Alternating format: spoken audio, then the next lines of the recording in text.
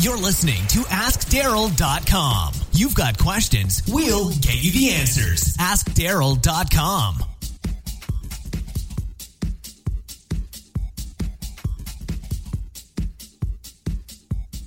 Hello and welcome to episode number 54 of the Ask Darryl podcast. The Ask Darryl podcast is where I, your host, Darryl Girardier, take your questions on social media, technology, and communications, all dealing with the church, and do my best to answer them in the most brief yet thorough way possible.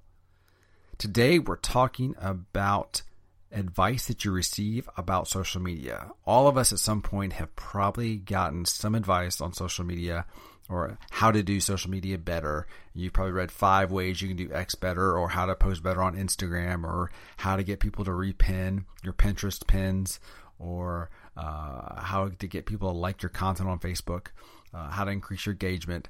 And a lot of this advice is really sound. A lot of it's really great.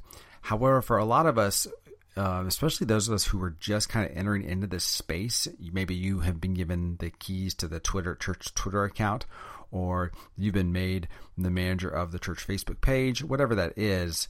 A lot of times when you encounter that for the first time, you're given a lot of advice because you ask questions like, how do I do this? And what's the best way to do this? Whatever those things are. And a lot of people with good intentions give you a lot of advice. The problem is that advice usually comes, in my opinion, a bit tainted, or a bit as if it's written in law, like it's written in stone. And so today's podcast is really about how do you best interpret those things that you're being told in a way, in a framework, if you will, to kind of interpret them in such a way that it doesn't hurt you down the road. Because sometimes if you receive something as gospel truth on social media of the only way to do X, pretty soon that way becomes outdated, and all of a sudden you're now doing things the old way. So I'll give you a quick example. It used to be a lot of people were like, you can never, ever, ever cross-post social media from one platform to another platform. In other words, if you had a picture on Facebook, you should never cross-post it to Twitter, and never cross-post a Twitter photo over to Facebook. You should never do those things. And there was some good reason behind that, especially the way that Twitter was handling images. But now that Twitter is a little bit better in terms of the native image handling, in other words, how the image comes in and it's displayed on your feed, that really doesn't so much it doesn't play true anymore. And so again, if you're just joining and just getting in on social media, especially if you're handling like a church's social media account, you'll first hear that information. You're not supposed to do that. And all of a sudden you hold it as gospel truth. However, you find as you go along, that doesn't no longer hold true. So how do you interpret and how do you look at advice on social media or these blog posts? There's thousands of people out there now blogging about this stuff. How do you filter out what's good and what's bad? Well, here's a framework that I usually work within to figure out whether or not this is something that is going to be something that I'm going to receive and say, yeah, this is probably going to be true, or something I kind of hold loosely onto. And I talked about this a little bit the other day on a vlog that I did. I'm going to kind of expand a little bit. But I call it bits versus atoms, or ones and zeros versus atoms. And here's what I mean. When you're dealing with atoms, I'm talking about the scientific term atoms, A-T-O-M-S. We're talking about atoms, and you're talking about anything that's an atoms-based economy. So say like transportation, say like air, flying, or cars, that kind of stuff, or like even like the chair you're sitting in right now, or wherever you're at, your office. That was built. Those are atoms. Those are physical things. Your desk is a physical thing made of atoms, molecules, etc. Those things don't change a whole lot. Those rules very much stay true. Gravity will always do X. Those things always stay pretty constant, which means those industries don't change a whole lot. Okay, if you think about the transportation industry in the last 100 years, last 30, 40 years, hasn't had a radical change. Okay, now part of that is, as Peter Thiel argues, that's part of it is government regulation. But the reality of it is those things don't change very often. They have some changes, but not these giant leaps. Okay, so when you have something like that, you have things that you can say always, never, you should always, etc., when it comes to those things, because guess what? Those things don't change a whole lot. However, when you move into the realm of social media, you're dealing with bits or ones and zeros, as I like to say, okay?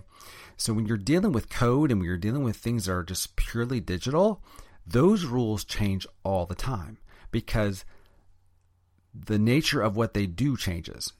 In other words, if I give you a rule on something you should never do on Twitter, that holds true for that moment in time. However, once Twitter changes something on their code and they allow you to do something a little bit differently, before you know it, all of a sudden that changes, and all of a sudden what you thought was true is no longer true. So example would be this is, some people say that if you want people, you should follow everybody back that you follow on Twitter. That way everybody will see your content, et cetera, et cetera. However, if they change one piece of code and Twitter all of a sudden says, guess what? We've now got an algorithm and we're going to base tweets based off of what other people do with them, then all of a sudden your plan on following everybody back who follows you just so you can get people to see your content doesn't exactly hold true anymore. So when I receive advice on social media, I always hold it very loosely and say, you know what, this may be true for this moment in time, but I know more than likely at some point it's probably going to change. In fact, some of the trigger words I look for when I get advice on social media are words like, you should never, always, this is a must.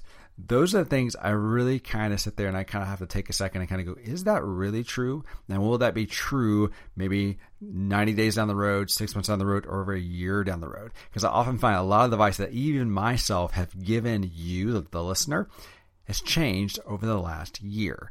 I've done this podcast for over a year now, and I can tell you some of the advice I've given you, I probably will have to go back at some point and say, okay, that was true then, but it's not going to be true in the future. Does that mean you should ignore all advice? Absolutely not. What it does mean, though, is you need to look at it as a framework and say, is what they're telling me true for in this moment right here, right now? And it may be, but will it be true later on down the road? That might not be the case. So as you're hearing advice, I've heard a lot of these experts come out all around the world, all from all various different places, giving you really quote unquote sound advice on social media or anything digital for that matter. Keep in mind that when you're dealing with ones and zeros, bits, when you're dealing with those things that are digital, those rules are always bound to change. And you need to be flexible enough in your thinking and your framework to be able to change along with them. And if you do that, then you'll be agile and you'll be able to adapt to the future that lies ahead for you in your church. If you've got a question for me, head over to askdarrell.com. That's AskDarrel.com. You can also find me on Twitter. I'm at DGIRARDIER on Twitter. If you like this podcast, feel free to rate it. We're on iTunes. And if you're one of my many friends who use an Android device, we're also on Stitcher as well. Thanks for listening and have a great week. Bye. Thanks for listening to AskDarrell.com. Don't forget, if you've got questions, go online and submit them to AskDarrell.com.